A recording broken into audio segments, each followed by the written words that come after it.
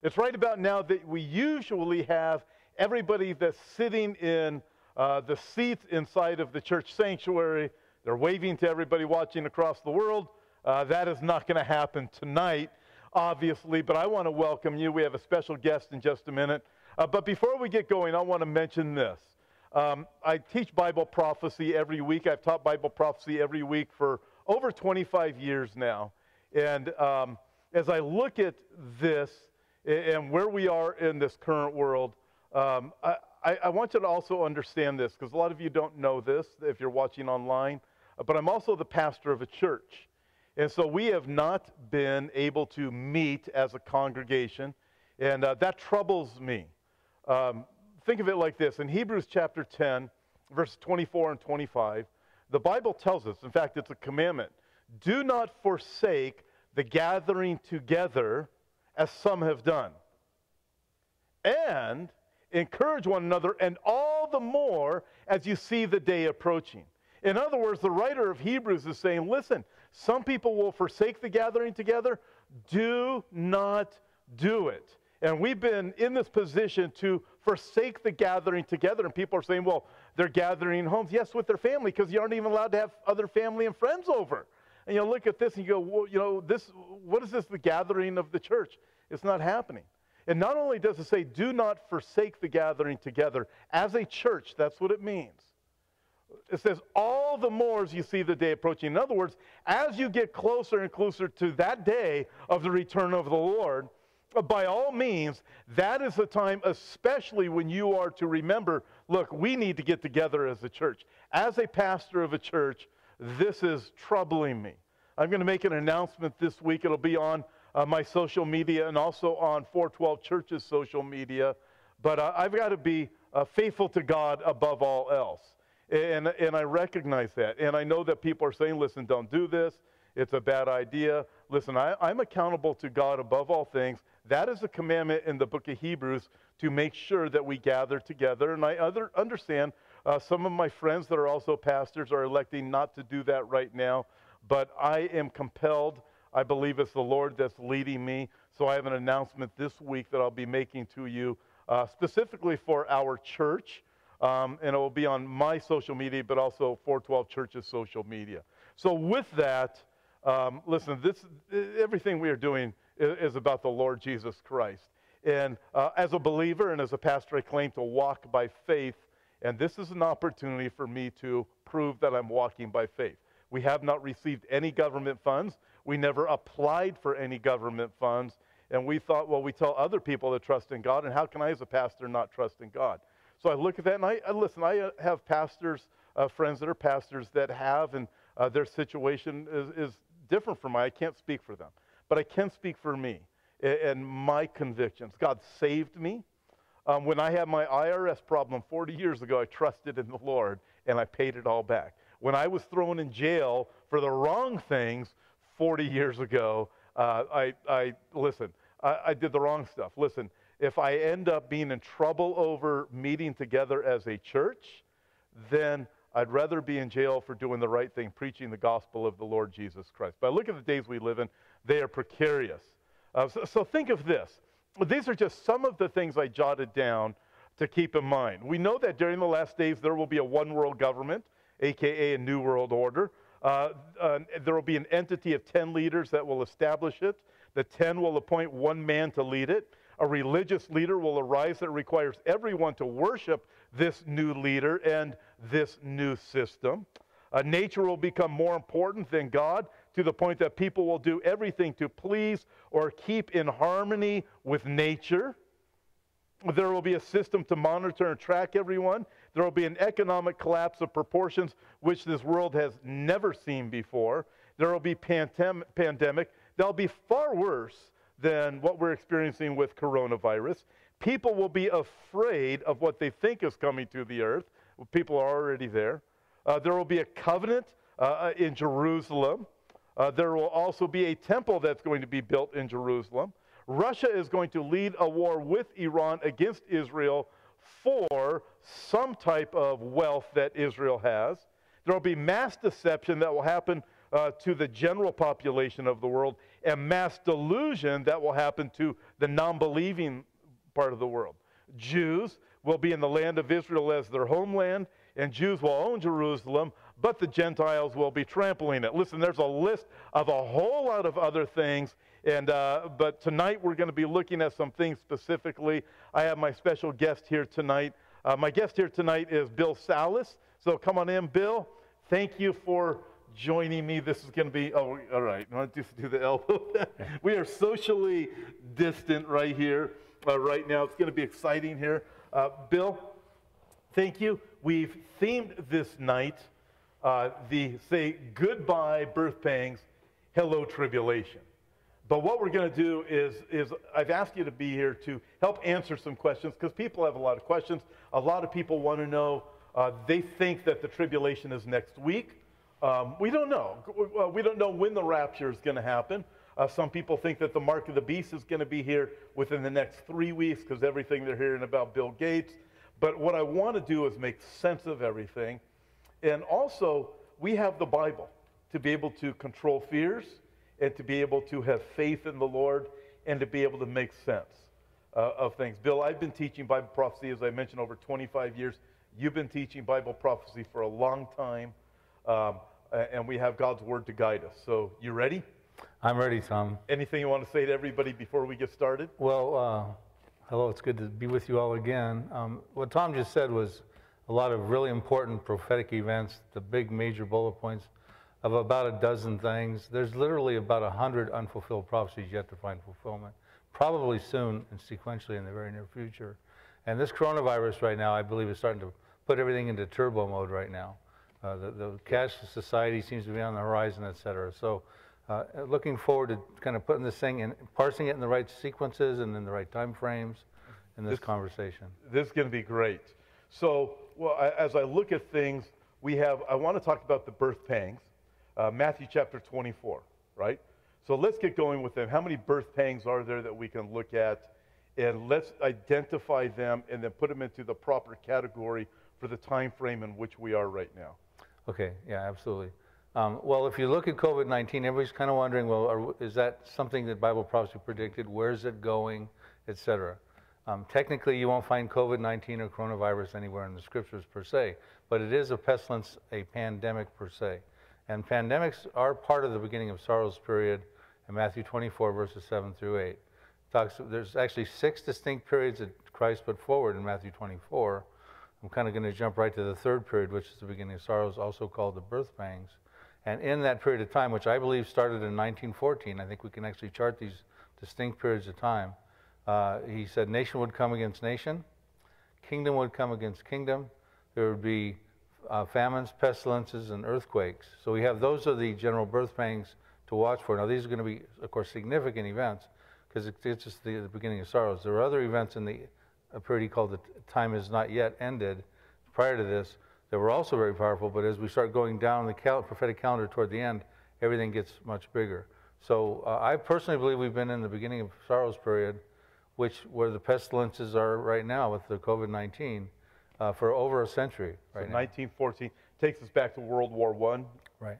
Okay. And I know a lot of Bible prophecy teachers have taught that. I think Tim LaHaye was one that also taught that. So over 100 years in this time frame.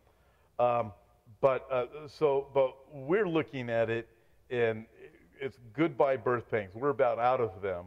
And I look at what's happening right now as being we are witnessing the birth of the New World Order because the Bible also talks about a New World Order, a global government that's going to come with 10 leaders of that government. So I think these things are forming right now. But with these, so let's start off with the first one, beginning of sorrow, aka birth pangs. What's the first one? Well, nation comes against nation. So let me kind of give a little preface to get to that because it deserves this little bit of information because we're going to try to put some time slots onto this what Jesus told his disciples.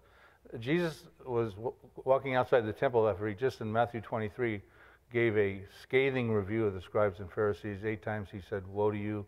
7 times he called them hypocrites. 2 times he called them blind leaders in Matthew 23.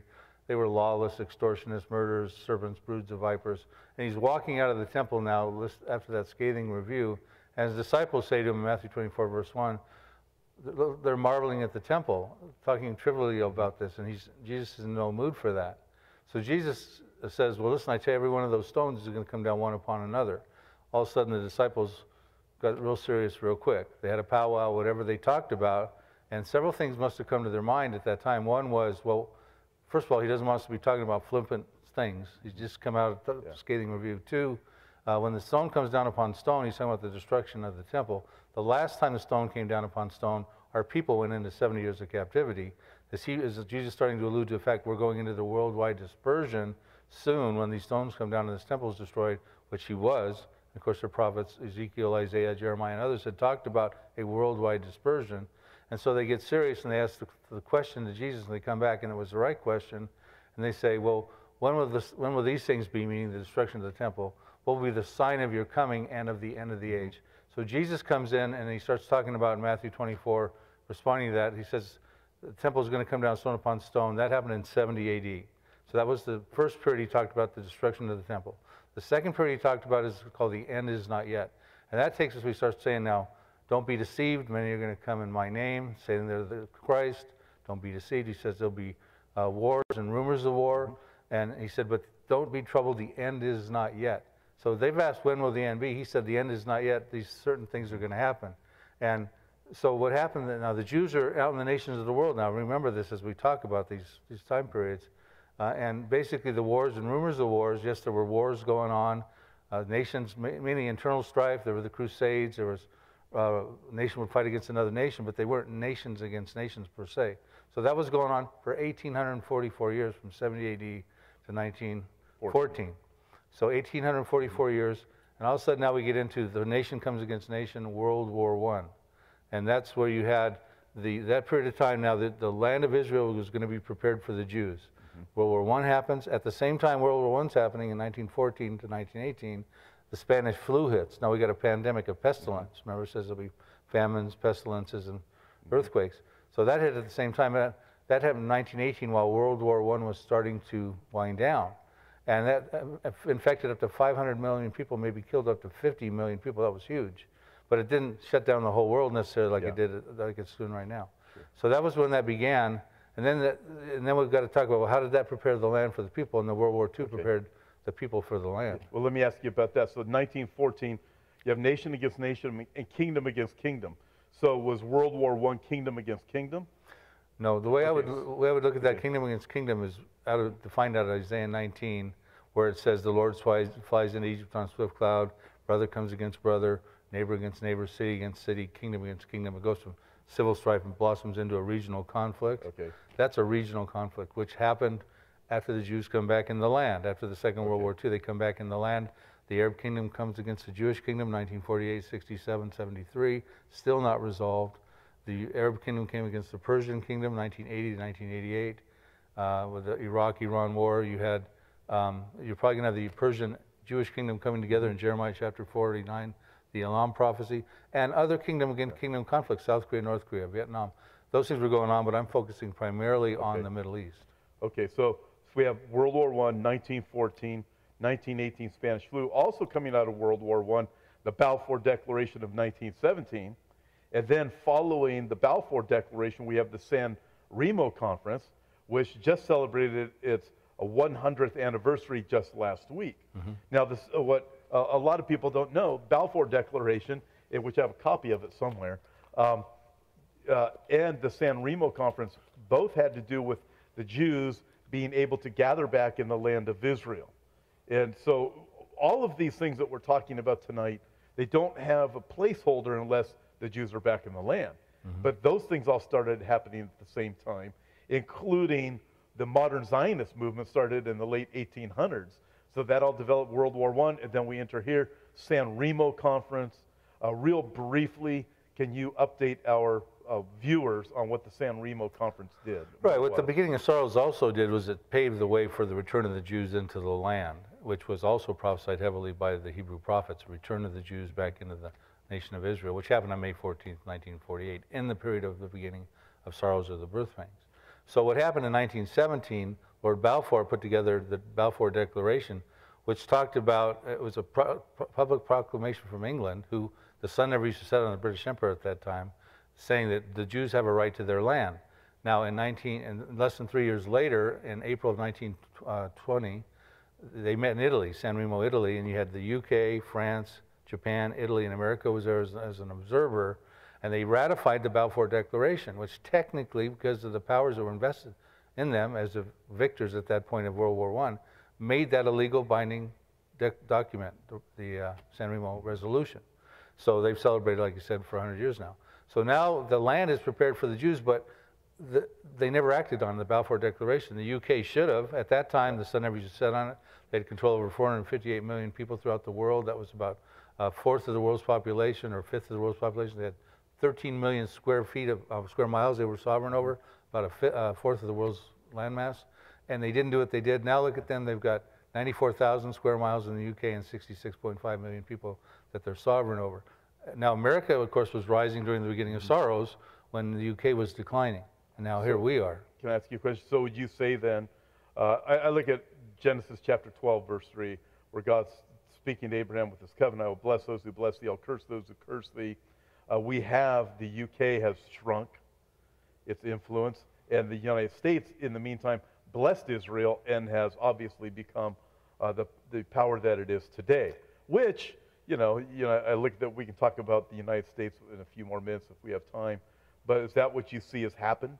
Well, because you're a good point, that I think that we all need to understand in the Christian and the prophetic community, God's foreign policy established 4,000 years ago in Genesis to the Gentiles, in Genesis chapter 12, verse 3, is still effectually intact. He said, I will bless those who bless you and I'll curse those who curse you. And that extrapolated on through Abraham, to Isaac, his son, Jacob, his grandson, on through the 12 sons of Jacob, who was later called Israel. It's representing how we treat Israel today, corporately speaking. Yeah. I want to answer a question I know a lot of people have before we go to the next thing. But this is regarding the nation of Israel and the Jewish people. And Bill, you probably get it. I get it a lot. I know a lot of your friends do. We travel in some of the same circles. That why do we care so much about the Jewish people? For one thing, God has given us a heart for them and for the nation of Israel, because God has a covenant with the Jewish people. We recognize that the New Testament is fulfillment of Old Testament prophecies. Jesus is the Jewish Messiah. But this is what I'm going to ask everybody to keep in mind. Just think of this. Jesus himself said in Matthew chapter 23 to the Jewish leaders, just before you get to chapter 24, the Olivet Discourse, and then just before Jesus enters into his last few days before he's crucified. He says this in Matthew chapter 23. When after the people have shouted, Hosanna, he says to the Jewish leaders, you will not see me again until you say, Hosanna, blessed is he who comes in the name of the Lord. I was talking with my friend Olivier Melnick, who's vice president of Chosen People Ministries, and he said the Jewish people need to know about Christ, because Jesus says, I am not returning until the Jews are saying as a whole, blessed is he who comes in the name of the Lord, recognizing Yeshua as Savior. And I look at that, and this is what the Lord would have me do. These are the people he has covenant with. And I think a lot of people, they're into prophecy. They don't understand what the deal is with Israel. Everything is contingent upon the Jewish people and upon Israel. Now, that probably just got some people bothered. So here's what else you can do. Send in your questions. You can send them live chat right now. Listen, we're going to get them. They're going to be forwarded to me. I will answer with Bill any questions that we have. And also, I want to encourage you to make sure that if you haven't subscribed to this YouTube channel yet, please subscribe to it. It's absolutely free. And also share this. You can even share this right now if you're watching this on YouTube, or if you're watching this on my Facebook page, you can also share it from there. But go for it and make sure that you subscribe and share it. But Bill, I want to keep going, because we have a whole lot to talk about here, and we're going to answer a lot of questions before our time is done here. So we've only looked at the first part of the beginning of sorrows, the very beginning. So after this, we have nation against nation.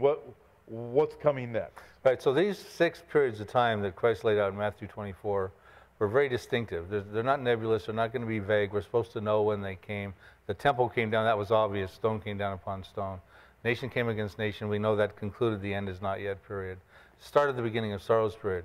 And we find out that those famines and pestilences and earthquakes they've been increasing throughout this last century. You had SARS, you had MERS, et cetera.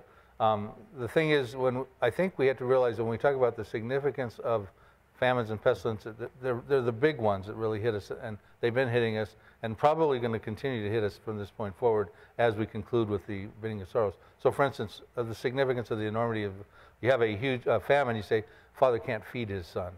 That's a significant event. A pestilence that we have right now, a father can't hold his son. Right. Yeah, people can't even go. You've probably heard of people, we have people because of church, that they've had a baby and they're not allowed to go to the hospital. That's right. Dad can't go to the hospital, hold his newborn baby.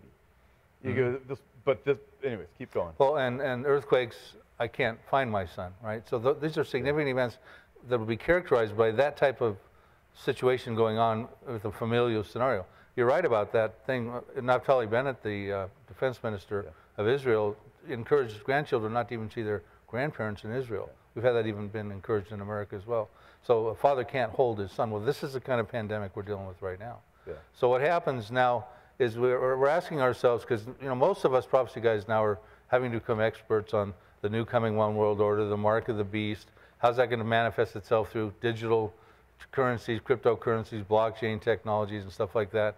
So we're all having to really quickly understand this stuff because cash is dying on the vine right now. It's when this virus hit, China went out and cleaned a whole bunch of their money because it was dirty, contained viruses, et cetera. So we're seeing right now all this stuff is accelerating.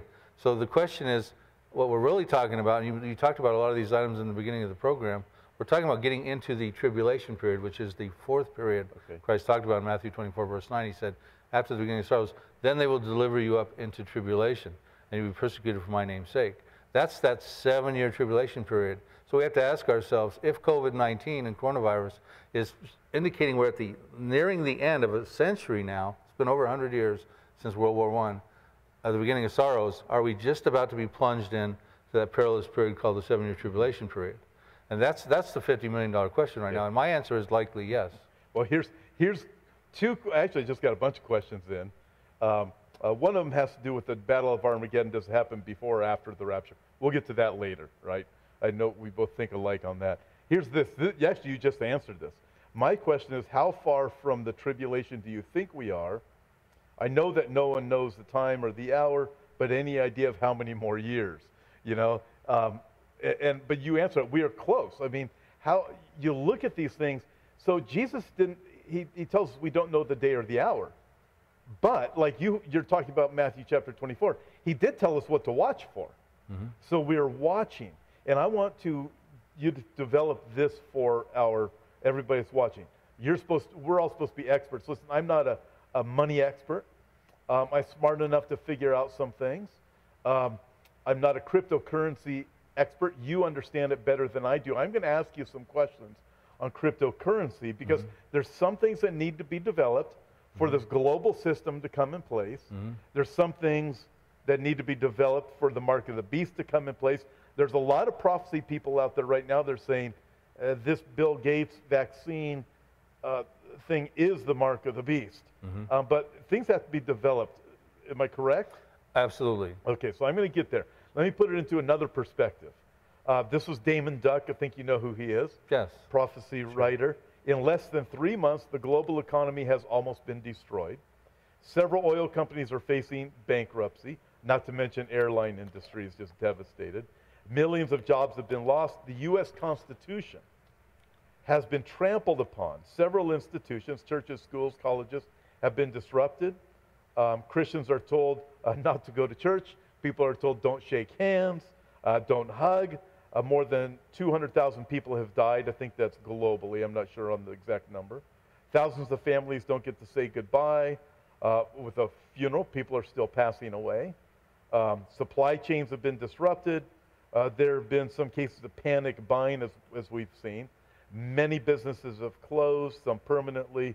Drones from China are watching people in Connecticut to see if they are social distancing, coughing, or sneezing. Pope Francis is pushing a one-world government, a world religion, wealth redistribution, and more. And many, he says this, and then we're going to move on to the question that I have for you. Many believe Bible prophecy is being fulfilled all around us, and we are getting just a tiny glimpse of what the tribulation period will be like. But ultimately, he concludes the most important thing is these show us the urgency for the need of the gospel of Jesus Christ to get out there. So with this perspective, we always got to keep that in the right frame. When we understand Bible prophecy, it should inspire an urgency with believers to say, we need to tell people Jesus came the first time. He's coming again. We got the signs. He's coming again. And I'm going to let you do that as I start to freak everybody out with what's really happening on the time frame. Okay. Because you're absolutely right. One question was, are we going to be raptured before Armageddon? Okay. Well, you and I are both pre-trib believers. We believe we will be raptured before the tribulation, and the Armageddon is the campaign at the end of the 7-year tribulation period when Jesus comes and takes out the Antichrist and his Armageddonites. But so, do I believe we're actually about to transition from the beginning of sorrows, or otherwise birth pangs in some translations, into the tribulation period? I think that's probably very close because several reasons I say that. Nation has come against nation, kingdom has come against kingdom. There's been famines, pestilences, and earthquakes. We're living in one right now, the big pandemics. All the other end time signs are converging, like we've talked about right now. There's no weapon that hasn't been fashioned, no technology that's not been developed, no national relationship that's not in the formative or been formed relationships right now. And also we look at this where it's going into the tribulation period where there's going to be a one world order and a cashless economy, most people would say is going to happen. We're seeing that the technologies for that are racing together really quickly when we get into the cryptocurrencies and things like that. So I would say we're likely to be getting really close to that. However, if that means the tribulation is on point B not too far down the road on the end times line, what happens between now and that point in time? Because there are pre-tribulation prophecies that could happen at the present time. The rapture, of course, is at the top of that list. It can rapture could happen at any moment. That's what we all need to be aware of, regardless of when the tribulation starts with the covenant of Daniel chapter 9. You and I think would both agree that's what begins the 70th week of Daniel, or the 7-year tribulation period. And the rapture could happen tonight. We don't know, which would really fast forward everything. Just think of how fast forward everything became just since coronavirus. Okay, so this is an article both you and I read by Britt Gillette. I enjoy his articles. And this is going to help you put things together for everybody that's watching to help them understand how things need to be developed. So Britt Gillette has this. He says, how the coronavirus sets the stage for the end times. And then he says, number one, there are calls now for a strong European leader. And so comment on that, strong European leader. Right. Well, we understand who that European leader is that he's probably insinuating, and that is the Antichrist, because we're told in Daniel 9, 26 and 27, he comes out of the people who destroyed the city and the sanctuary. So this prince that is to come, the Antichrist, the city was Jerusalem, the sanctuary was the Jewish temple, was razed to the ground. 70 AD, part one of all of that discourse of those 6 periods, 70 AD. He's coming out of the revived Roman Empire. So that's why that's an important point he's making. Yeah, it's a huge deal, which also takes us to the second point he brings up, the calls for further European Union integration. So you got to have this European leader, according to the Bible, the way things are going to unfold, European Union integration. Right, because this virus is causing all kinds of problems. If they could have acted in concert with a better leader in place, they could have avoided a lot of the contamination, the cases and the deaths and things like that. Yeah. That's what he points out in the article. He does. In fact, this is what he says. The coronavirus has devastated Italy, the 4th largest economy in the EU, and the 8th largest in the world. The Italian economy, and I think this is really good for people to wrap their minds around, the Italian economy effectively has been closed since March 9th. Unlike the United States, which can print money for business bailouts and stimulus checks, Italy doesn't have control over its own currency. Like other EU countries, Italy uses the euro, and that means their national debt is denominated in euros. The only way Italy can pay its debts is to collect taxes. If the economy tanks, so does tax collection. This means Italy will soon be at the epicenter of a massive debt crisis. And then he brings up the example of Greece. And you know what happened with Greece? We were in Greece probably almost 2 years ago. And you can see how devastated Greece still is to this day. He's saying, look, if you look at it, this is the direction things are going. And I think out of the ashes of what's happening in Europe, or what it looks like is going to happen in Europe and Italy, there is going to be this leader that's going to rise. But he makes the point, they need to form this cohesive union. Yeah, well, the thing with the EU coming together, it's going to come together out of necessity. They've tried to make it a United States of Europe because the United States model has worked, but they have problems with that, and that's been exemplified ever since they've tried to become a union together. Different languages, different cultures, they've warred against each other. There's different economic scales of economies there. So out of necessity, they're going to come together. Is this the potential time, this type of necessity? If not, it's certainly a good dress rehearsal. Yeah, definitely a dress rehearsal. It looks to me, Bill, like what's happening is everything is being shaped for what is soon coming. Everything has to be formed. There's Agenda 2030. You're familiar with it. I'm pretty familiar with it. In Agenda 2030, it is the intent to bring about this global system with a leader at the top of it, a one world religion, climate laws all enforced, everybody living in harmony, everybody being tracked, everybody being monitored, buying and selling is monitored. Everything you read about in the Bible is part of the Agenda 2030. So that the intent is to get to this government within the next 10 years. So if that's the goal, it appears that things are being shaped for that. Right, and you know, what he's saying is a good point. There are articles and stuff, I'm putting headlines and stuff in my new book dealing with this very topic, the second half of the tribulation period, the Great Tribulation. Deutsche Bank came out with an article saying that they believe that a massive adoption throughout the world of cryptocurrencies will happen, digital dollars, digital currencies, by 2030, 10 years from now. Now, because of the coronavirus, they came out with another statement.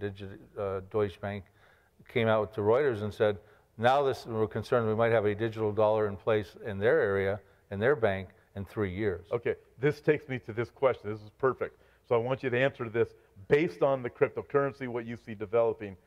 This person quotes Revelation chapter 22, "Behold, I come quickly, my reward is with me, to give every man according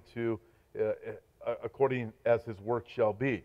Then he says, to ask Bill, my guest, about the speed at which things are taking place.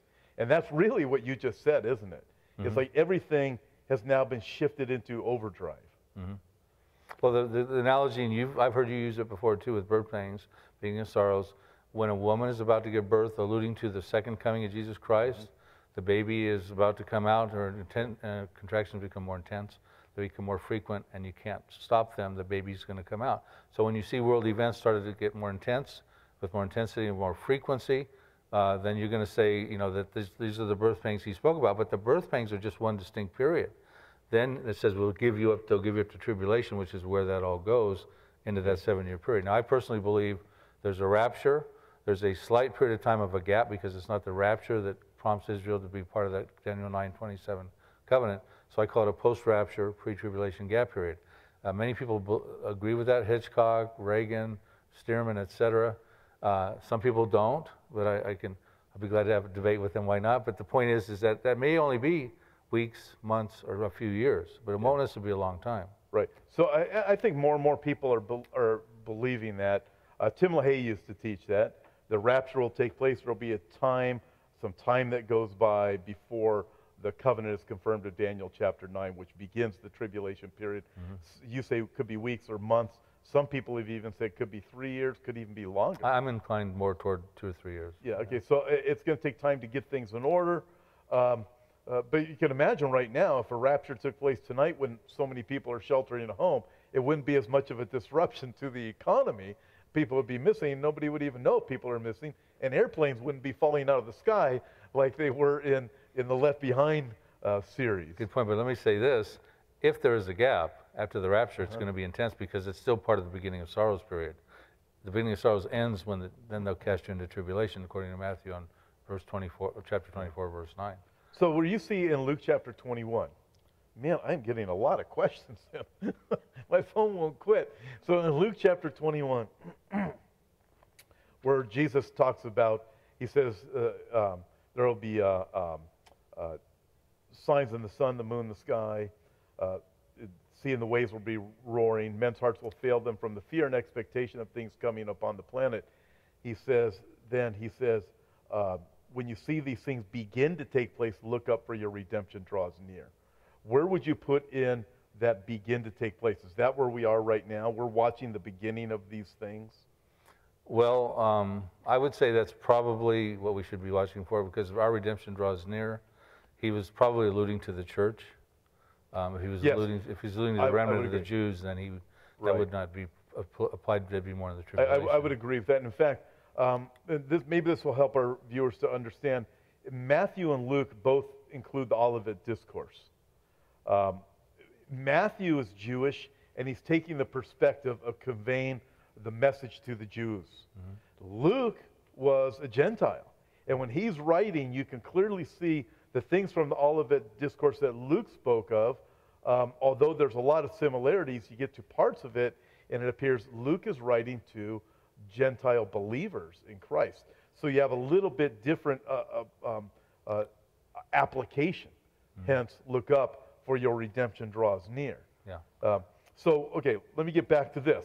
So along with how the coronavirus sets the stage for the end times, he also states this. It calls for increased tracking of people. Now, let me read this to you and comment on this, because this is fascinating what he said. With shutdowns all over the world bringing the global economy to a standstill, calls are getting louder to reopen the economy and to get people back to work. But how do you get people back to work without causing a spike in new coronavirus cases? Some people are pushing a solution that involves increased tracking of people. They believe the government should track everyone's mobile phone.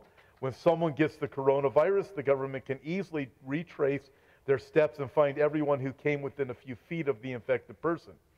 Then they'll place those people in a mandatory quarantine. Some nations, such as South Korea, already do this. Other people favor giving papers to those who have recovered from coronavirus. These official papers will allow you to travel in public or go back to work. Then he says this profound statement. Some warn this is the road to authoritarianism, but it isn't. He writes, once we do this, we've already arrived. And this is the direction that we can see everything is rapidly going. Just like that question, how fast is this happening? It's coming fast. Right. Well, and let's take it to where the tracking becomes an issue. The Antichrist and the midpoint of the tribulation, the mark of the beast is going to come out, and that generates no one will buy or sell unless they have this mark. People would say that's a cashless society. Now that's all it technically says. Let's remember that. But we can derive certain things from that. In other words, false prophets on the scene. They makes this image of the beast. People have to worship it. If they don't worship it, they will be killed. But then he says he causes all, meaning everyone on the planet that's alive at that time, to receive the mark of the beast either upon their right hand or on their forehead. Okay, so and that no one may buy or sell unless they have that. That's all it really says. It doesn't say he's going to track everybody, and the other things that we lead off into is going to be a digital economy and a cashless society. We then presume it's going to be a cashless society, because how can he monitor whoever's buying and selling unless he's using the technologies available today, unless he's using the digital scenarios available to him. So that's the thing. We kind of backtrack from there. And why does he want to have control over all that sort of thing? Well, there's multiple reasons, but one thing he wants to do is he wants to be able to track people. He wants to know their habits, their spending habits, their whole behavior, their allegiance to him, etc. And by the way, taking the mark of the beast is like a loyalty badge. It's a rewards-based thing for worshiping him. It's in other words, it's not someone who just accidentally gets some technology on their hand or their forehead. Right. Says, "Oh, well, did I just take the mark of the beast?" No, you will worship him, and you, as a result of that, you get this reward. I think a great way of putting it, my friend Tom Gilbreth said, we are not going to be tricked into receiving the mark of the beast. He said, right now, the talk is medical to receive tracking. Then it's going to be a moral decision to worship Antichrist.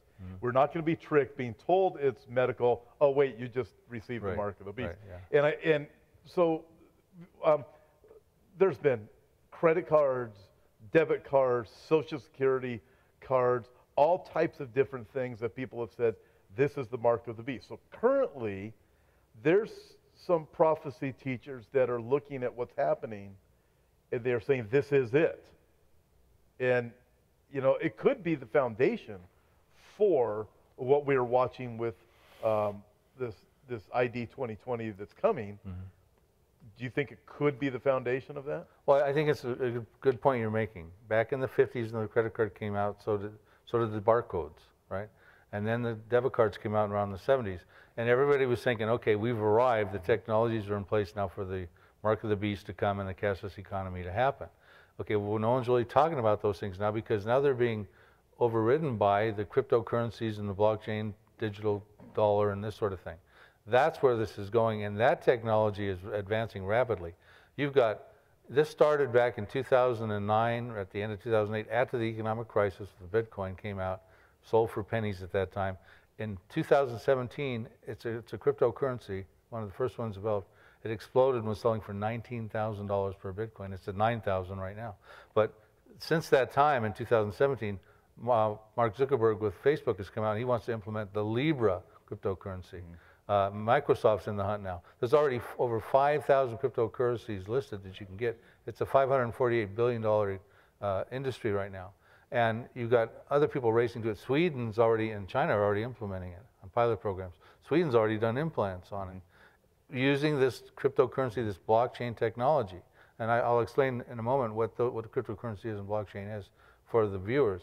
But you also have in this hunt right now, it's a race to the moon again, but it's a race for the better Bitcoin. You got America's involved, France, UK, Israel, China, India, Sweden. I mean, the list goes on. There's almost about 30 countries already, and they're growing by the minute of people interested in this type of currency.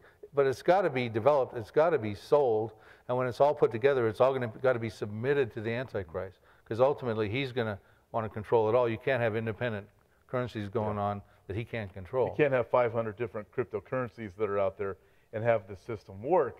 Ultimately, it appears to me whoever controls the currency is going to be able to control everything. Well, that's it. And that's really, And that's what he's trying to do. You know, I say in my book, we're told in various places that the Lord searches the hearts and the minds to give man his deeds, his rightful deeds. The Antichrist can't do that. But with the technologies that are being made today, he can track everybody's footsteps. He can control how they act, how they spend. He can shut them off if they're involved in his system. It'll be very easy to shut them off. You hit the button and that guy's out. And also the Antichrist is going to appear omnipresent and omniscient, like he knows everything, because everything about us is going to be tracked. We're already tracked. Apple released a study yesterday. It said people aren't obeying the shelter at home anymore because they're able to track everybody on their phones and their watches and realize people are going about their business again. They're kind of done with it. So we're already being tracked, but this is going to be a system of all systems. It'll be extremely crushing. And the amazing thing is so many people are going to be willing to just submit to that system that's coming. Right. Well, there's a segue that leads up to it. We're told early on in Revelation 13 that the Antichrist actually resurrects, and it appears to be a genuine resurrection. But that's a whole other topic. But it says at that point the world marvels and starts to follow him. So by the time the false prophet comes on to the scene at the midpoint of the tribulation, there's already a huge following for the Antichrist. And when he says, let's make an image, and you must worship him or worship the image of the beast or be killed, then he comes out with the mark of the beast. So most everybody at that time is going to say, you know, here's my right hand, here's my forehead. There will be some people who need a little more coaching going on. So in other words, we'll kill you if you don't do it, right? It's an authoritarian, you said it better than I just did. Authoritarian dictator is what it is, right? So, but the thing is really interesting about it, I've got actually 3 chapters on the mark of the beast, my new book, introducing it, the cashless economy, and what are the spiritual implications of it. When you take the mark of the beast, you're now appointed to the wrath of God, and you will be cast into the lake of fire. There's no forgiveness, mercy, or grace, which is what God's heart is. Why is that? What is that point of no return that happens when someone takes that mark of the beast? Because you would say to yourself, well, because some people are saying that like Billy Crone is an advocate of this right now. He's talking about there's DNA alterations going on. One epigenetic person told him in an interview, if you change your body just 1%, you're no longer a man, you're no longer made in the image of God, this sort of thing. What is it that happens to man at that point when they take this mark that they can no longer be saved, that they can't do a U-turn for Christ, if you will? Is it because God said enough already? I don't want you worshiping other gods. Well, he's tolerated that. You know, 1.6 billion Muslims bowing down 5 times a day. You know, there's all kinds of people worshiping different gods. And any of them can get saved. Right, and the other thing too is they're saying that some of this thing will likely have ability to help with healing, like the vaccine thing, help people see better. Some of the DNA alterations are working on healing powers, seeing better, etc., curing blindness. So is God going to fault someone for wanting to see better or be healed, you know, that sort of thing? Or is he going to fault someone who want to buy milk for his family? No, there's something else going on with this mark of the beast that has a spiritual intonation on it. So I'm trying to bring this out in all the things. It's cashless, but more than that, why does it put your destiny forward where you're going? It's a one-way passport into the lake of fire. Yeah.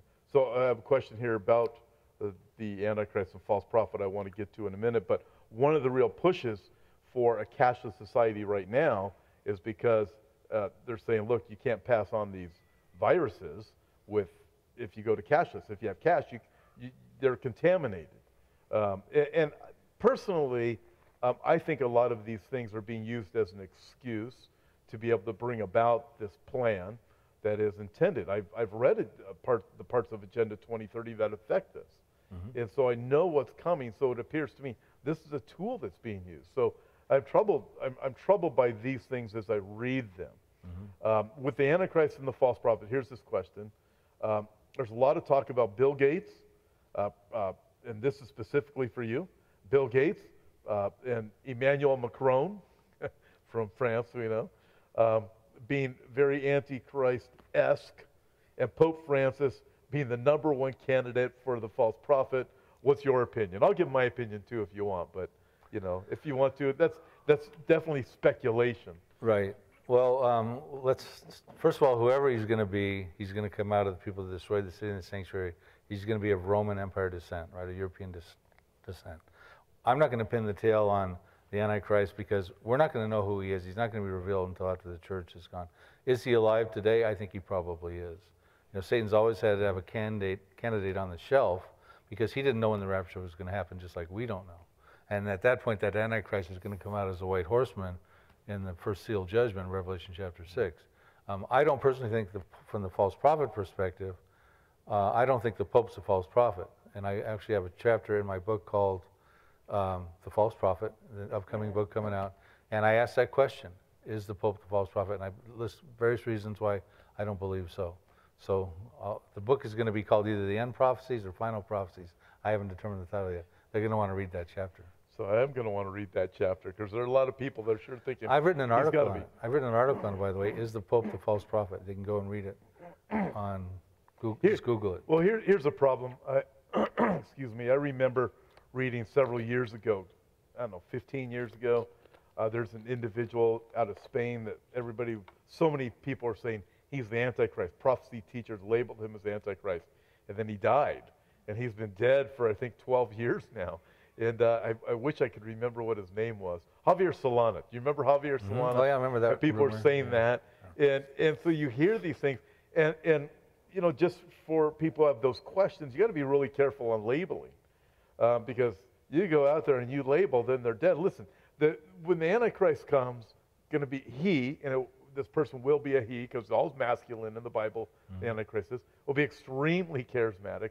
False prophet, I'm interested to hear what you have to say on that. The Pope does do some strange things. Revelation chapter 13, the false prophet's going to have 2 horns that look like a lamb, so he's going to appear very Christian, yet he's going to speak like a dragon. He's going to say things that are of the devil. And I've heard some Catholic people comment, he claims to be this big Christian supporter, but they say, man, he speaks some really evil stuff. Right. And that's coming from some of my Catholic friends. Let's move on. This is another one from Britt Gillette. We don't have a lot of time left, but I want to go a couple minutes over. I can't ask everybody out there if that's okay, because I really have some more. I want to get to Israel, ask some questions about Israel, and but this is the last one from Britt Gillette. He says there also needs to be a decreased demand for oil. And what do you say about that? We're watching it. We're watching what's happening with oil. Right. Well, again, why is he saying these things in connection with the end times? Well, he's probably relating to the coming invasion of Russia with Turkey and Iran and a coalition of 9 in Ezekiel 38 into Israel for plunder and booty, and that we would tend to think that that's got something to do with natural gas, natural resources, energy supplies, and so, which Israel's getting right now. I mean, they've got the natural gas they've developed, the Tamar 1, the Leviathan, their oil, et cetera. So I think that's where he's going with that. Now, oil right now is $19 per barrel. I mean, it's way down. At one point, it was down to like, $8 or $9 a barrel. It's going to affect Russia because they need it, I think, to be, I don't know the amount, I think it's like $40 minimum or something.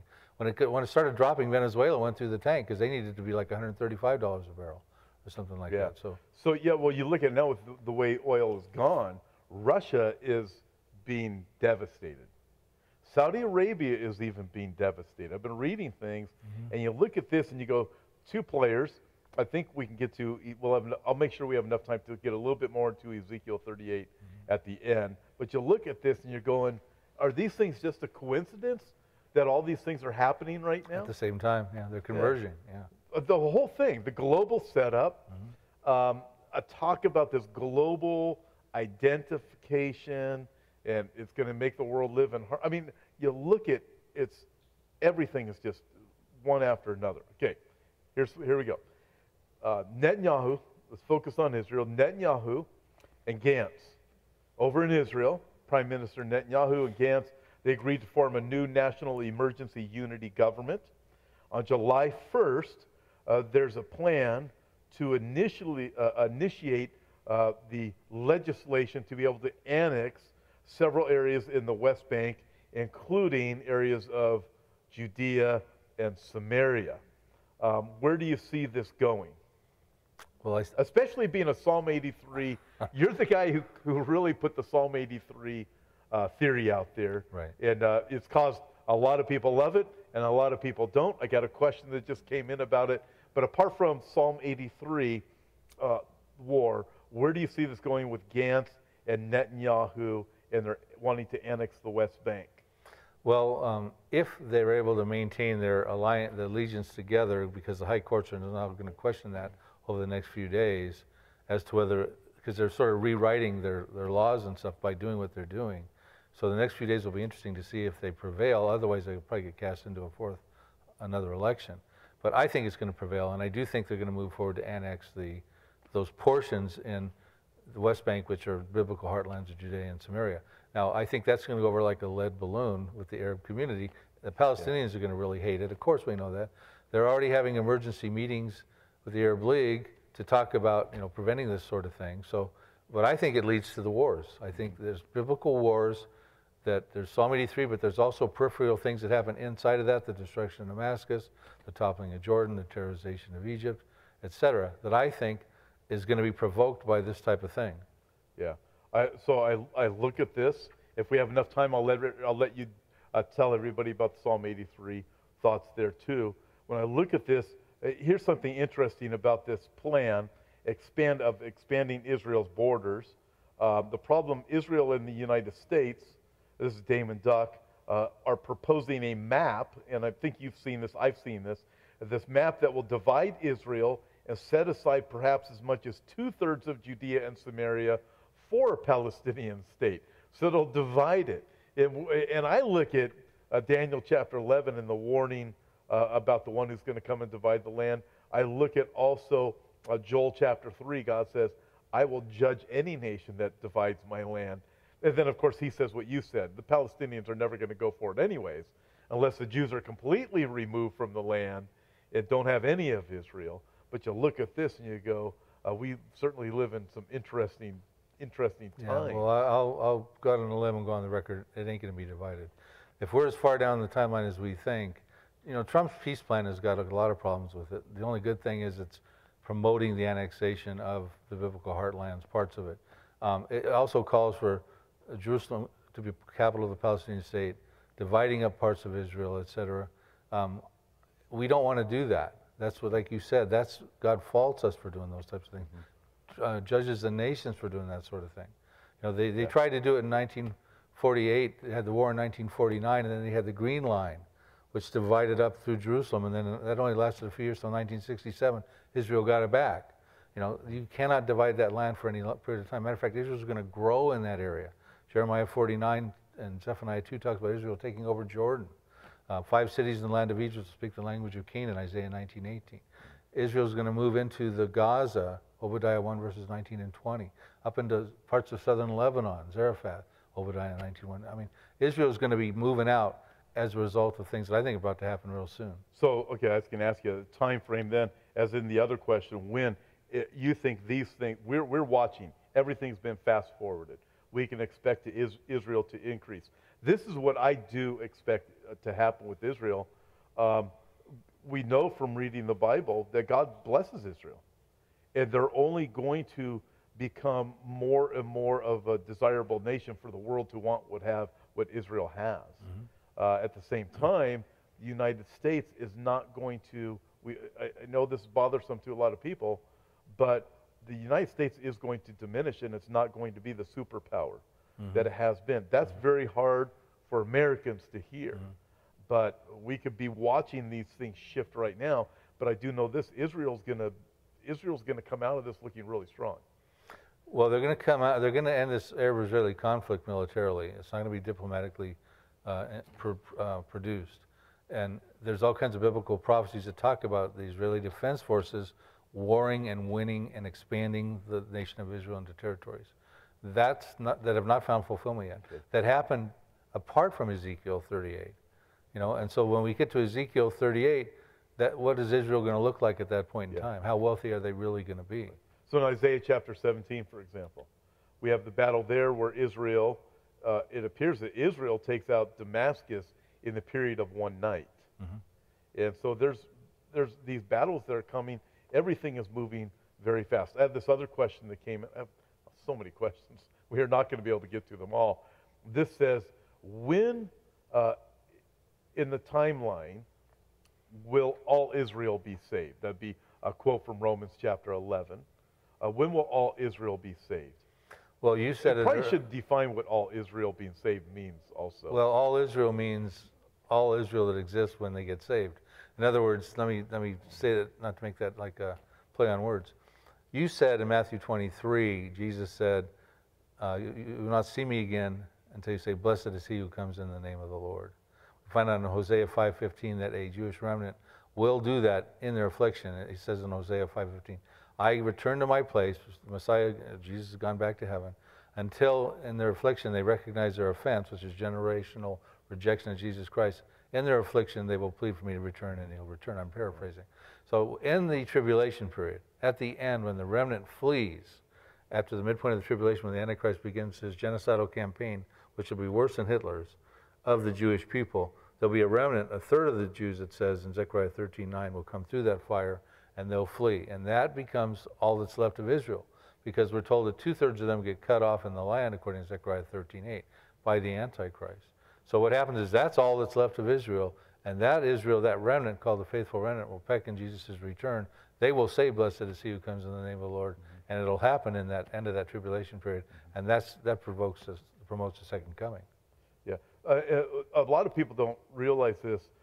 You quoted Hosea, and a lot of people don't even read the prophet Hosea, and a lot of the prophet Hosea has to do with the last days when Israel returns to the land. Right. It's a fascinating read when you read it in the context, knowing Hosea was the prophet who was told to marry the unfaithful woman. He had to buy her back from the slave trading, the sex slave trading auction, and all that. And you find out this is about God redeeming Israel in the final days. That's right. When all Israel will be saved. Okay, I have a couple of other questions. I really do want to get to Psalm 83, and we're kind of out of time, but I'm hoping our audience will be good and we go a little bit over. So this is on April 21. It was reported that YouTube CEO Susan Wojcicki, I'm not sure if I pronounced her name right, admitted that YouTube has removed thousands of videos because they contradict World Health Organization recommendations. We're on YouTube right now, so see what happens here. So the Director General of the WHO, World Health Organization, is a communist from Ethiopia, this author writes. His main support comes from China. President Trump has suspended U.S. contributions to the WHO for parroting China's lies and mishandling the coronavirus crisis. The U.S. states of Missouri and Mississippi are suing China for lying, and YouTube is censoring those that contradict what the WHO says. Truth and freedom are not being tolerated in the coming world government. And you look at this, and we're hearing more and more about things being censored on YouTube, and there's a narrative that's going forward, is what it appears to me. So that's why these things are being censored. Is that what you see? Are you hearing similar? Yeah, I think you're going to see that with all the big monopolies. You know, you're going to see with the social medias, they control everything, YouTube, et cetera. They're going to go onto that global mindset, and they're going to censor everything that doesn't fit in the nature of that global mindset. Yeah. I think they've demonetized a lot of spiritual, you know, teachers' channels that, you know, that used to make quite a bit of money from YouTube, you know, getting a lot of views and advertising.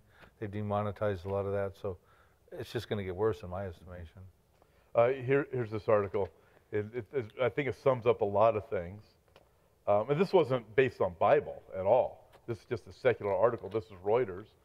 End of U.S. global dominance predicted in wake of COVID-19 as world order to reinvent itself. And I would say that's secular. That's Reuters. And that's, as a Bible prophecy guy, that's what I see is developing. And that's what has some people like us concerned.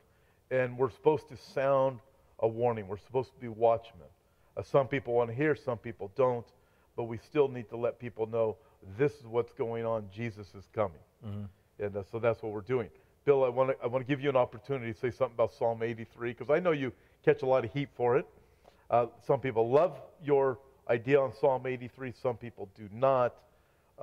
Real briefly, can you give our viewers a rundown on the way you see Psalm 83? Some say it's a prayer, and only a prayer. You say it's a prophecy that is still to be fulfilled.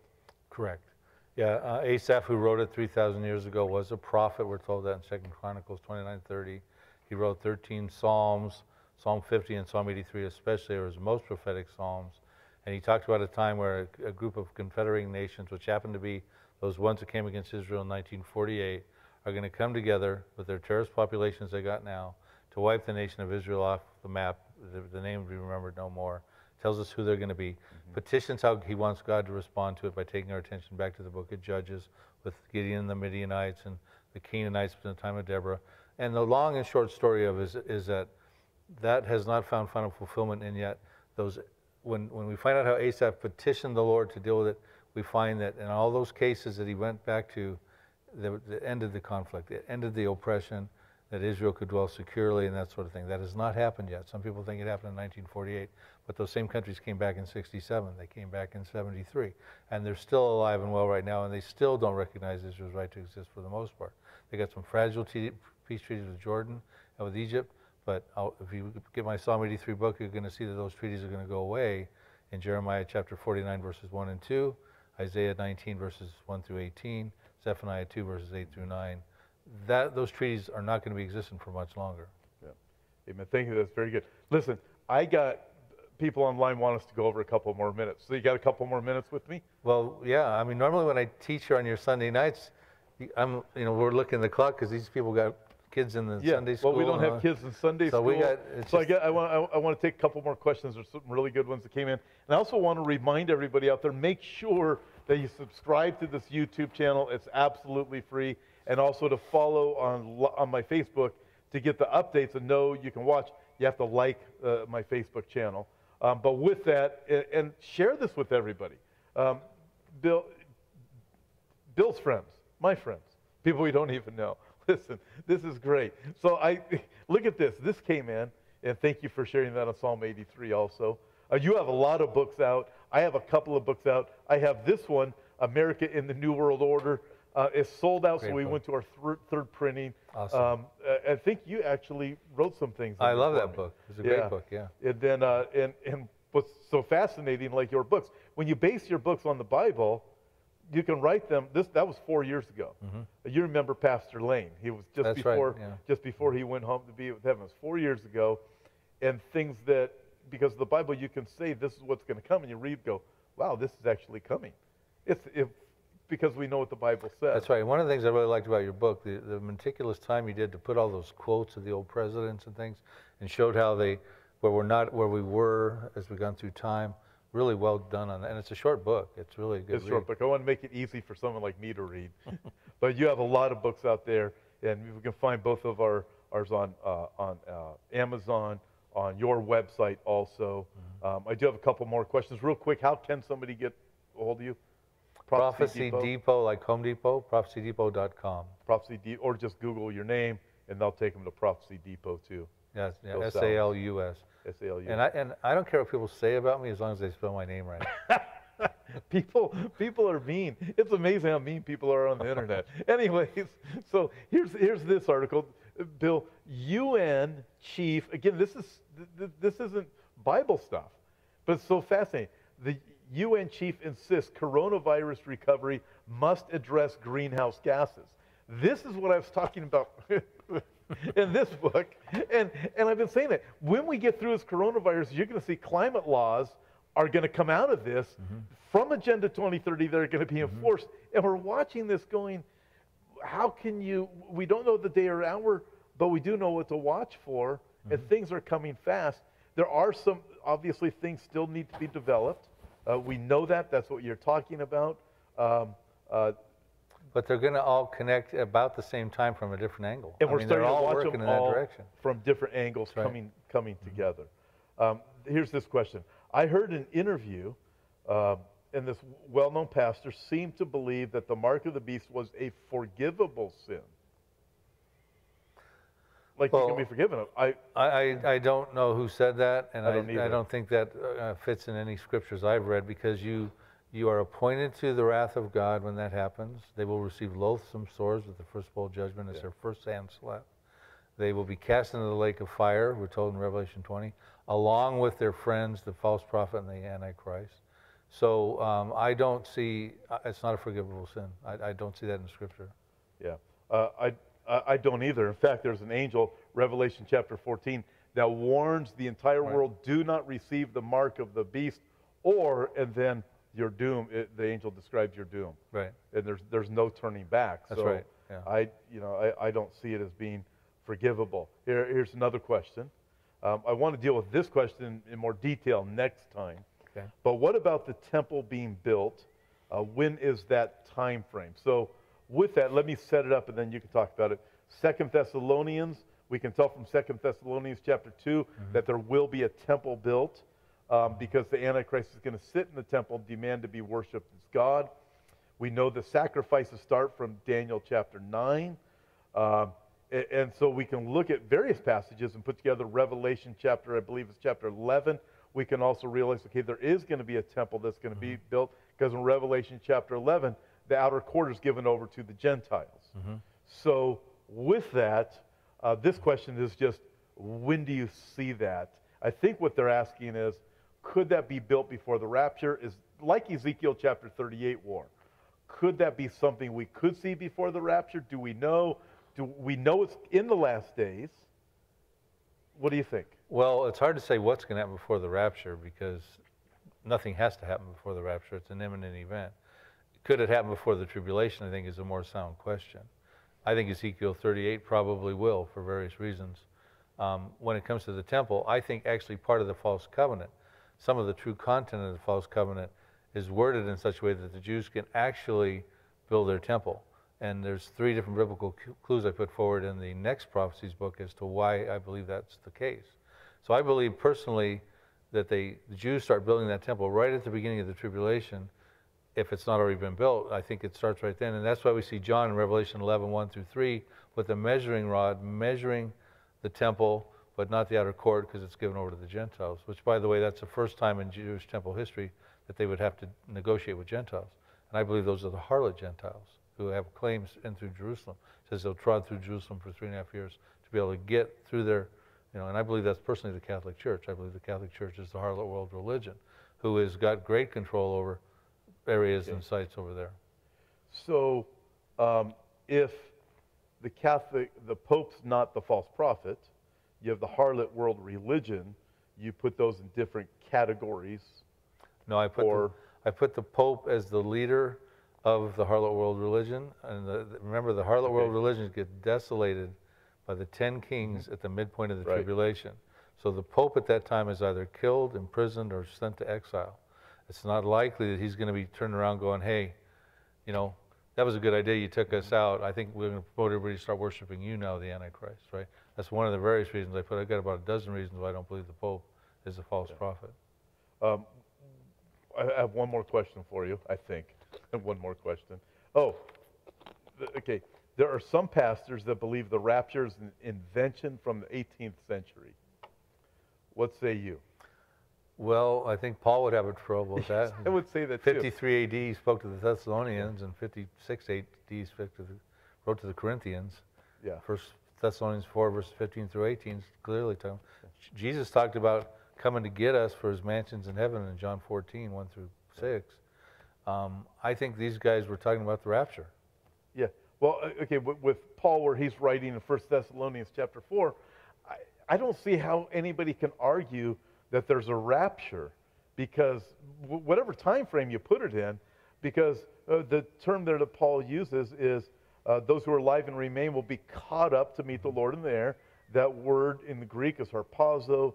Latin is rapturo. Right. And that's where we get our English word rapture from. Right, so it's clearly a teaching that's in the Bible. What troubles people is, and these are usually Bible scholars that disagree with the rapture, which is remarkable.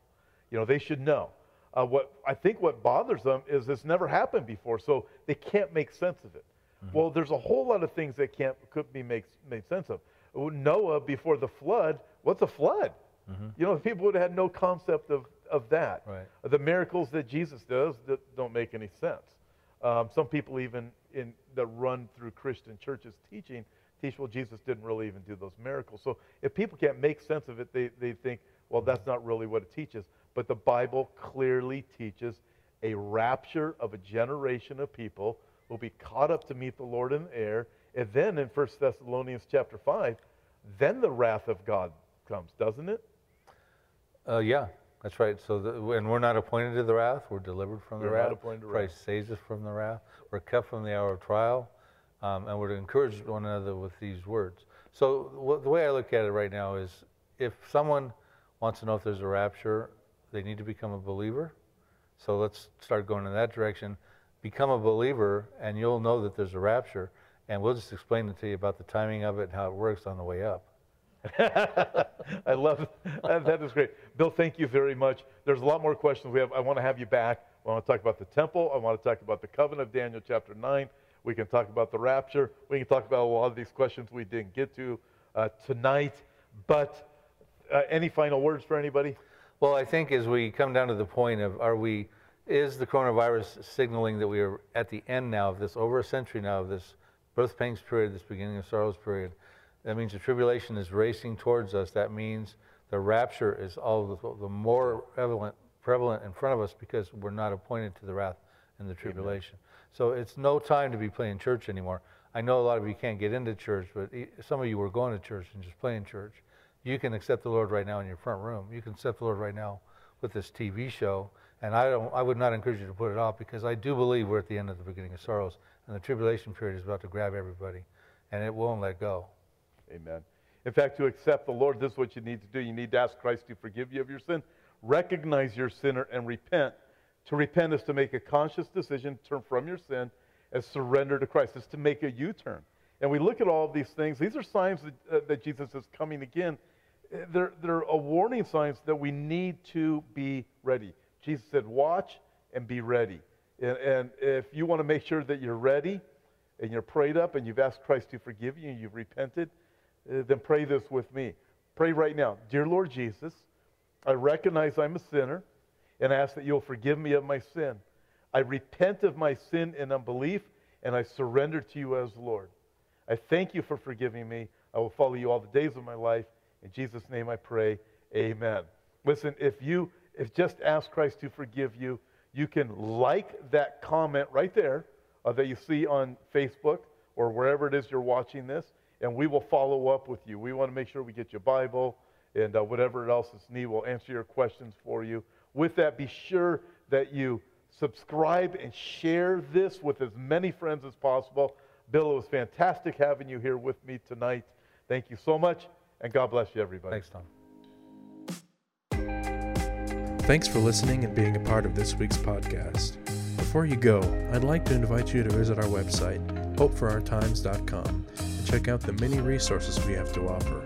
On our website, we have books, DVDs, and daily news articles that will always keep you up to date on the times we're living in. If you'd like to see the video version of this week's podcast, you can find us at Hope for Our Times on YouTube. God bless, and we'll talk to you next time.